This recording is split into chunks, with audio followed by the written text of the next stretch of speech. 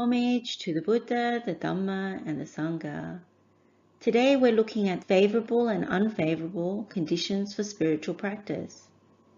This is quite a timely sutta or teaching from the Buddha because we are already assailed by certain personal afflictions as well as afflictions that are occurring in the world that make it challenging, not conducive for spiritual practice.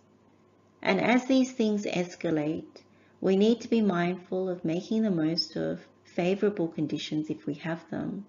That if we have favorable conditions and we go through this particular teaching of the Buddha, maybe a sense of urgency comes, a sense that we need to rouse up energy before the conditions start to get increasingly difficult. So the Buddha says in this particular sutta, and it's framed towards the monks, towards the monastic sangha, but as we read through and we go through it, we can use it from the perspective of lay practice. There's always a way of looking at it, so we ensure that from a lay perspective, we can still take up the teachings of the Buddha. So the Buddha says, Bhikkhus, there are these 5 unfavorable conditions for striving. What 5? Here, a bhikkhu is old, overcome by old age. This is the first unfavorable condition for striving. Again, a bhikkhu is ill, overcome by illness. This is the second unfavorable condition for striving. Again, there is a famine, a poor harvest, a time when alms food is difficult to obtain, and it is not easy to subsist by means of gleaning or gathering. This is the third unfavorable condition for striving. Again, there is a peril, turbulence in the wilderness, and the people of the countryside, mounted on their vehicles, flee on all sides. This is the fourth unfavorable condition for striving. Again, there is a schism in the Sangha, and when there is a schism in the Sangha, there are mutual insults, mutual reviling, mutual disparagement, and mutual rejection.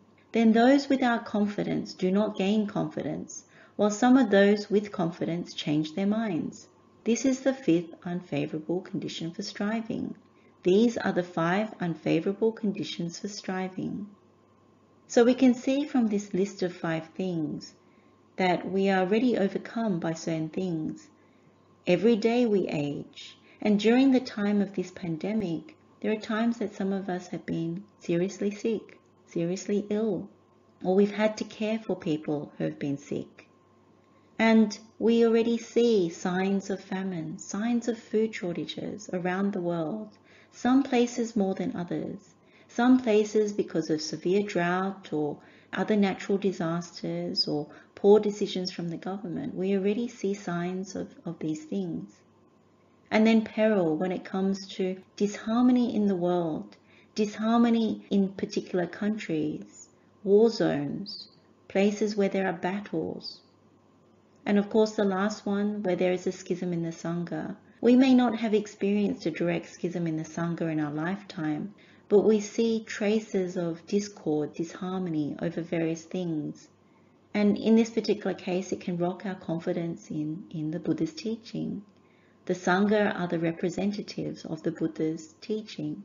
When we are rocked by their arguments, their disrespect of one another, or what they say when they demean each other, then it makes it very difficult.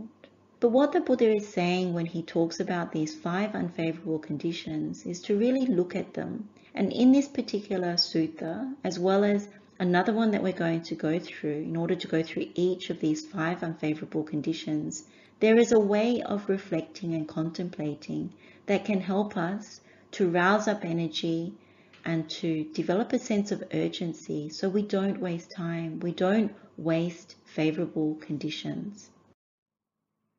The Buddha elaborates on the 5 unfavorable conditions in the Duttiya Anagattabhaya Sutta. This is in Anguttara Nikaya, chapter 5, discourse number 78. And in this particular teaching, the Buddha refers to these 5 unfavorable conditions as future perils or future dangers. And even despite calling them future perils or dangers, some of us may already be experiencing them. And so that's something to bear in mind.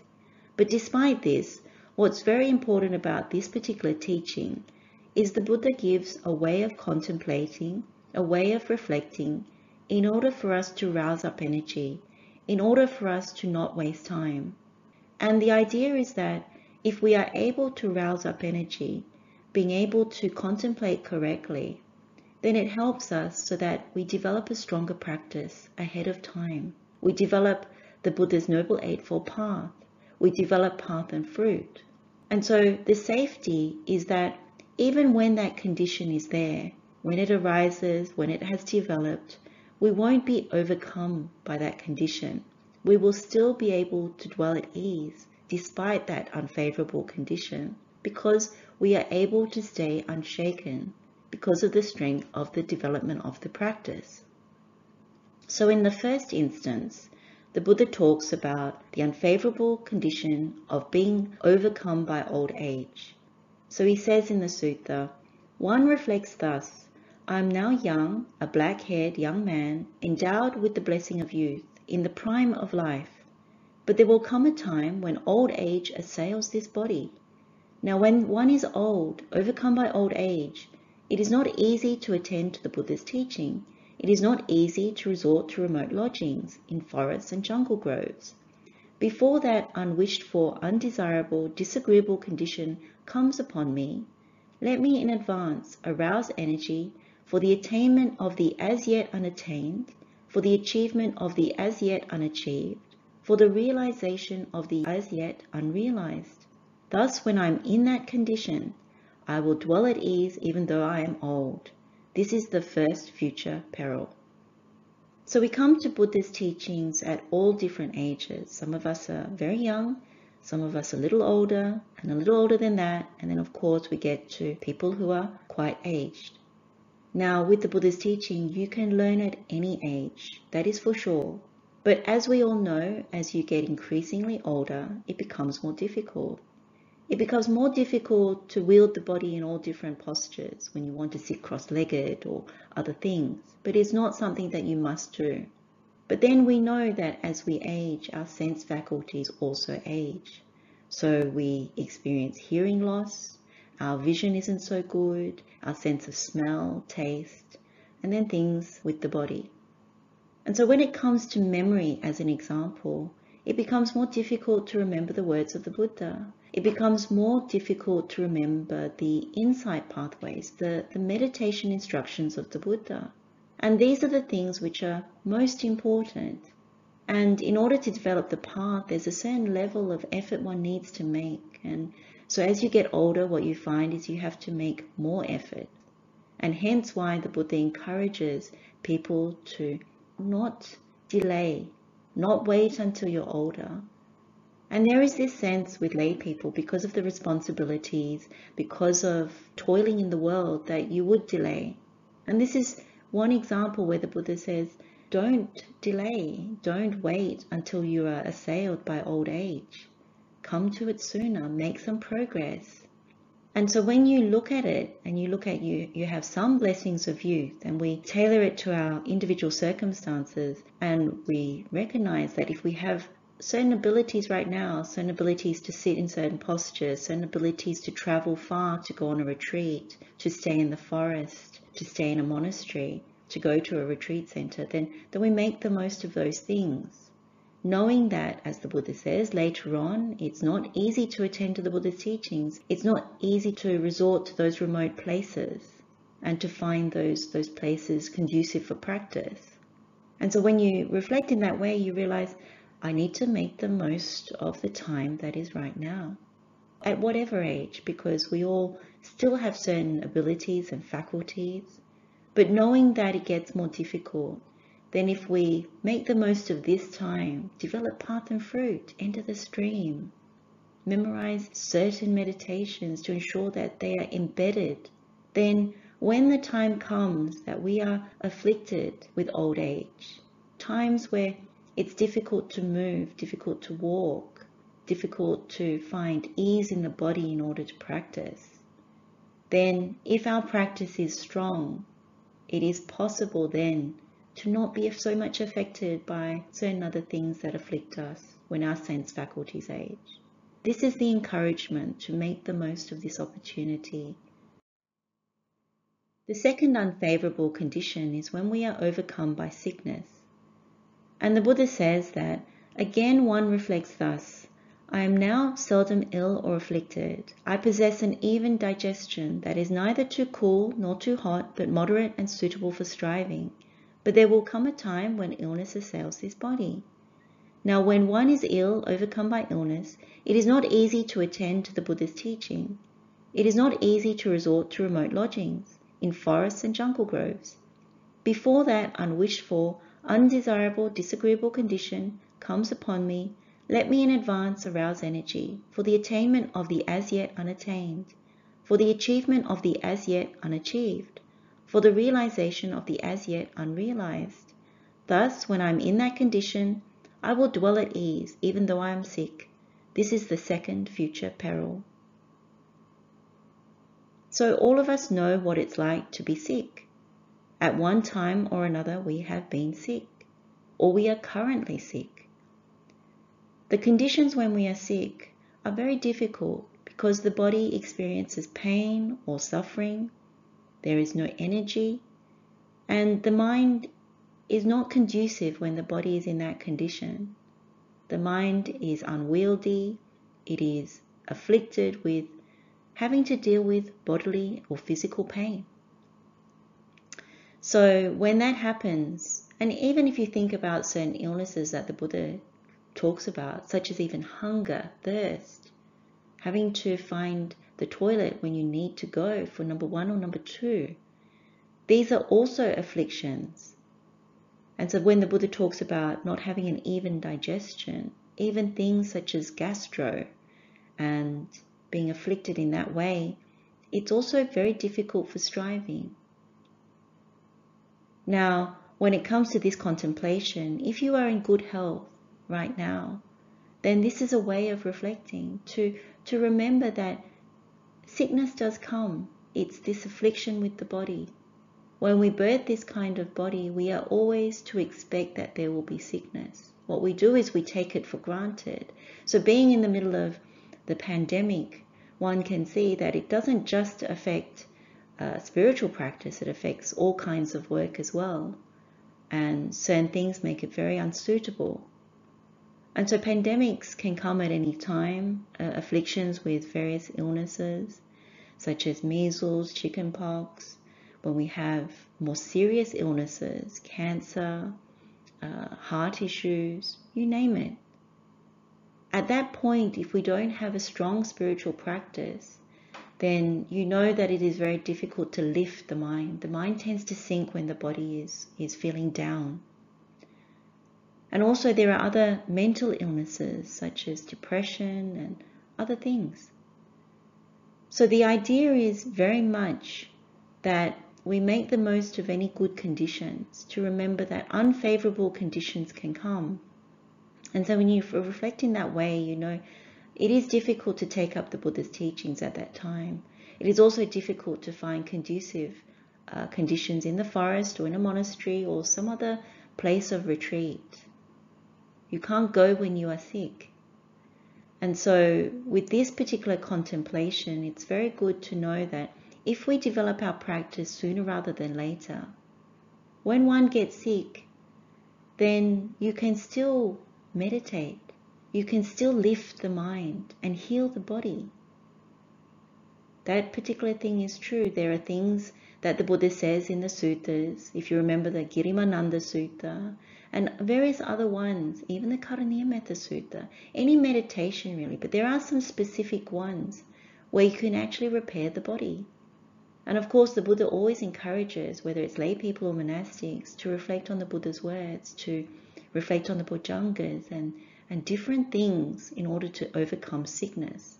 But if we leave it too late, if we delay and we don't develop this practice now, it's difficult when we're already sick and we don't have a strong practice and we try to do so. And in some cases, we ask other people to meditate on our behalf, but it's not quite the same. So remember, the sooner that we rouse up energy, develop a strong practice, penetrate the Buddha's teaching, have that direct experience for ourselves, being able to access the jhanas at will, then it becomes much easier when we are assailed by illness. So this is the encouragement from the Buddha.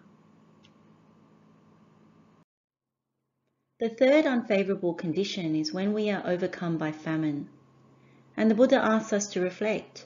Food is now plentiful, there has been a good harvest, and alms food is abundant, so that one can easily subsist by means of gleaning. But there will come a time of famine, a poor harvest, when alms food is hard to obtain, and one cannot easily subsist by means of gleaning. In a time of famine, people migrate to places where food is plentiful, and living conditions there are congested and crowded. Now, when living conditions there are congested and crowded, it is not easy to attend to the Buddha's teaching. It is not easy to resort to remote lodgings in forests and jungle groves.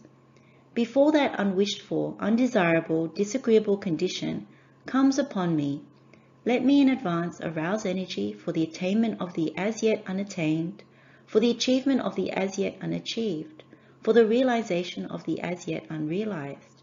Thus, when I'm in that condition, I will dwell at ease even in a famine. This is the third future peril.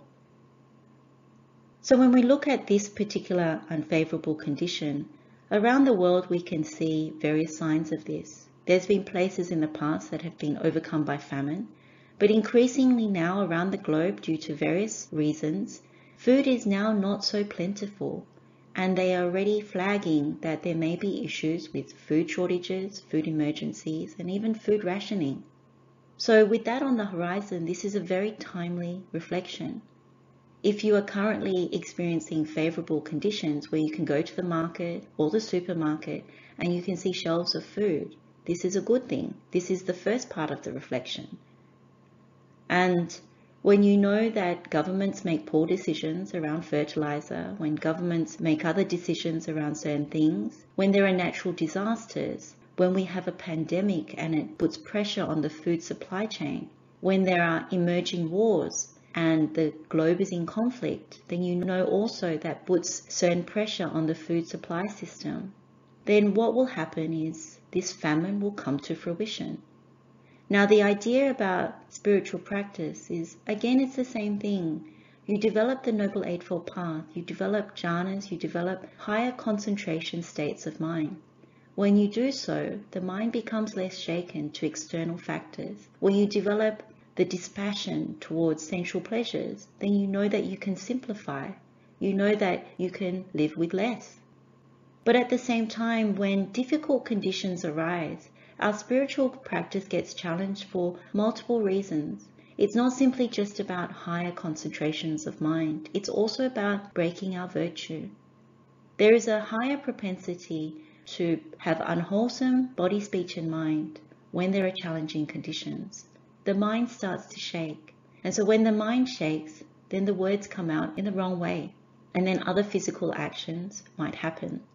So what you notice in difficult conditions is people start yelling at each other, calling out horrible things. People start physically fighting, maybe even killing. There are news items at the moment where people are lining up for things. Not just food shortages, there are shortages of fuel, there are shortages of gas, there are shortages of many, many things, and there are power cuts and other challenging conditions. When you know that your family is being harmed by these conditions, your children are not able to go to school, they're not able to sit for exams because there's no paper, when you can't even feed your family, then this is when people tend to get rocked. And when they get rocked, they will display all kinds of anger and they will fight. So spiritual practice is also about knowing how to rein in one's behavior, being able to withstand being shouted at, someone grabbing things from you because they need it too, having to line up in difficult conditions to get food rations or fuel. And in terms of spiritual practice, it's really important to look at the whole part of the practice, not just the meditation, but also our behavior. One needs to be able to withstand. If you penetrate the Buddha's teaching and you really understand that no matter what happens, no matter if somebody is shouting at you, even hurting you, you don't want to break your sila, then that is a very strong practice. And if you are disinclined towards wanting more, that you have reached the part of your practice where you see the danger in sensual pleasures, you're willing to live with less, you're willing to withstand all these things, understanding karma and rebirth, that is a very powerful position to be in. So when the Buddha says, when that condition arises, I will be able to dwell at ease, even in a famine, that is high practice. When the famine comes, it's very difficult to, at that point, start to develop practice. It's very difficult when you're hungry to actually be able to penetrate Buddha's teachings. There are suttas where someone has come to see the Buddha, and the Buddha sees that that person is hungry, but know that that person has the ability to enter the stream. So what does the Buddha do? Request that the person is fed first. Once they have been fed, then he shares the gradual teaching. So for us, these are the various parts of the teaching that we need to bear in mind. Use it as encouragement, not to drum up fear, but to really see, if we have favorable conditions right now, this is how we must reflect, and not to take for granted good conditions, because these situations change. And as we can see in the world is in a massive decline, and there will be hardship to varying degrees. The fourth unfavorable condition is when we are overcome by peril or danger. And the Buddha asks us to reflect, people are now dwelling in concord, harmoniously, without disputes, blending like milk and water, viewing each other with eyes of affection. But there will come a time of peril, of turbulence in the wilderness, when the people of the countryside, mounted on their vehicles, flee on all sides. In a time of peril, people migrate to places where there is safety, and living conditions there are congested and crowded. Now, when living conditions there are congested and crowded, it is not easy to attend to the Buddha's teaching. It is not easy to resort to remote lodgings in forests and jungle groves.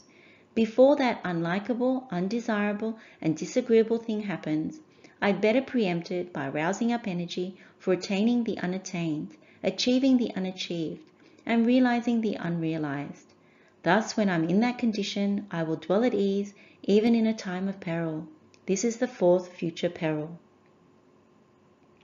So when we look at this, we can see signs around the world. We've seen it in the past with past wars, past disasters, all kinds of different difficult or dangerous situations.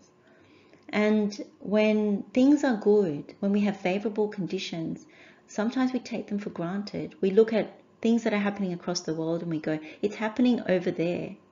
But increasingly, peril or danger is coming to our doorstep, if not on our doorstep already. So if you have favorable conditions, it's important to reflect in the way that the Buddha has given us, because there will come a time where there may be war right on our doorstep, such as what is happening in Ukraine. So when it is like that, right on our doorstep, then it is like what the Buddha says, you have to flee. You have to go to different camps or different countries where it is not your home, where you don't feel safe even, where you have discomfort. In those times it is difficult to practice or to even begin practicing in the way that the Buddha teaches, because you are extremely affected by physical conditions and you are mentally afflicted over what has happened, the loss, the changes, the distress, the stress over what's going to happen next. So when you look at this and what's happening around the world, one needs to be very heedful to take the time right now, if you have conducive conditions, to make the most of them.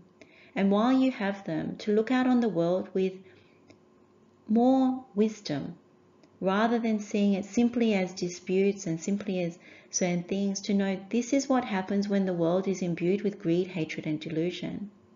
Times of danger and peril come when leaders of the world think that they need to go to war, when conflict is something that they would rather do than to heal or make things better. They turn to the most akusala, the most unwholesome things to do: killing, stealing, lying, deception, corruption. So if we don't want to be at the mercy of those things, then it seems very difficult to believe that one can dwell at ease at the time of peril. But it is true, if you are able to develop the mind to a certain extent, and you're able to guard your faculties, you're able to say that you don't want to break your sila, even in the face of mortal danger, then one has really developed on the path. And so this is where the Buddha is encouraging. Be able to dwell at ease even in the face of peril, not to go with those conditions and fall down, to sink down, whether it is in the mind or through our body, speech and mind. And so this is the encouragement, to really see that this is on the horizon, but to really make the most of any conducive conditions you have now and to reflect very wisely around them. The fifth unfavorable condition is when we are overcome by a schism in the Sangha. And the Buddha asks us to contemplate or reflect in this way. The Sangha is now dwelling at ease, in concord, harmoniously, without disputes, with a single recitation. But there will come a time when there will be a schism in the Sangha. Now, when there is a schism in the Sangha, it is not easy to attend to the Buddha's teaching. It is not easy to resort to remote lodgings, in forests and jungle groves. Before that unlikable, undesirable and disagreeable thing happens, I'd better preempt it by rousing up energy for attaining the unattained, achieving the unachieved, and realizing the unrealized. Thus, when I'm in that condition, I will dwell at ease even though there is a schism in the Sangha. This is the fifth future peril. So when we come to the Buddha's teaching, what we are encouraged is towards taking refuge in Buddha, taking refuge in Dhamma, taking refuge in Sangha. Sangha is what are the representatives of the Buddha. So when there is concord, there is harmony, there is getting along, there is mutual respect, then we develop more confidence towards Buddha, Dhamma, Sangha. When the Sangha is practicing well, we go hand in hand with that. We tend to develop more confidence, more faith, and therefore more effort. Now, when the Sangha is not in harmony, when there are disputes, when they have disrespect, when they revile each other, when it gets so bad, then what happens is, if our practice is not particularly strong, we can get rocked by these things. We may be swayed by what one says to another. We might be swayed even from little disputes. So we may not have experienced a schism in the Sangha in our lifetime, but we may have seen discord in the Sangha. And you just remember what that felt like. How did you respond to that? Did you pick sides? Did your mind go into generating and breeding mental defilements? What was your speech like? What was your actions like? So as lay people, we are not separate from when there is a schism in the Sangha. Even when there is disharmony in the Sangha, we get affected. And quite often when we are affected in a negative way, we fall, we decline, our practice goes down, both in our mental actions, our speech, and possibly our physical actions. So the idea that the Buddha is giving us as a contemplation is when things are in harmony, when there is concord, when there is mutual respect in the Sangha, then we need to use these good conditions to apply ourselves. Because when a schism does come in future, then we are able to withstand. We won't shake with what is happening. We can choose wisely whether we want to get involved, whether we want to have a view, whether we want to breed defilements and break precepts around when that schism comes. The Buddha continues with his teaching by talking about favorable conditions. So these are the conditions which are the opposite of what we just went through.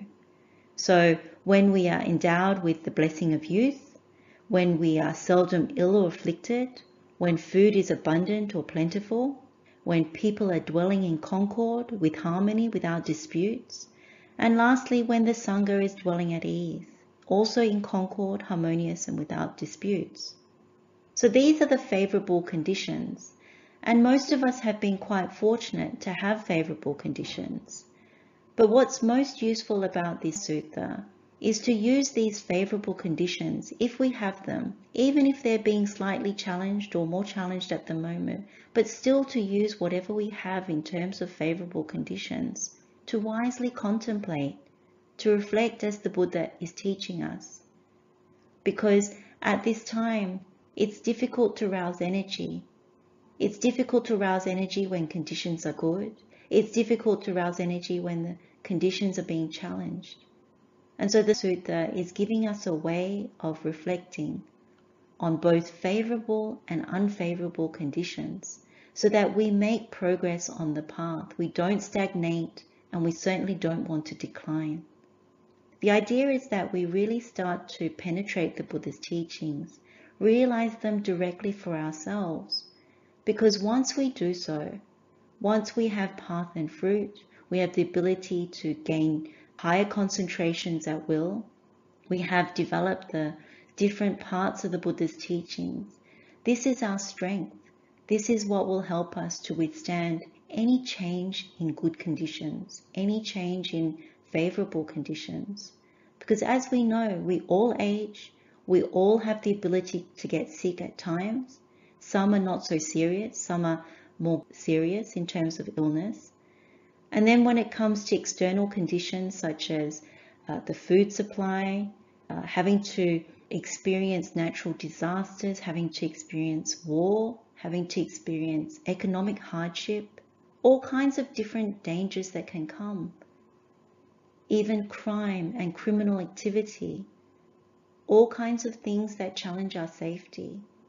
The Buddha is saying that it's really important to find safety in the spiritual practice, to really progress and develop well. And then when it comes to the Sangha, they're the representatives of the Buddha, but if we rely solely on the representatives of the Buddha, then we can be rocked. If things go wrong with the Sangha, the monastic Sangha, we don't want to be rocked by that. We want our individual practice to be very strong so that our confidence in Buddha Dhamma Sangha never gets shaken by another person's practice. And so in this way, when you are able to use these favorable conditions, then it's very good towards progressing on the path. The way the world is going, the way that the world is declining, if you are wise, it is increasingly important to put effort. We can end our session here. Let's share the merit with all sentient beings. May all beings be happy and well. May all beings be free from suffering. Blessings of the Triple Gem. Wishing you well. Teruvan Saranai.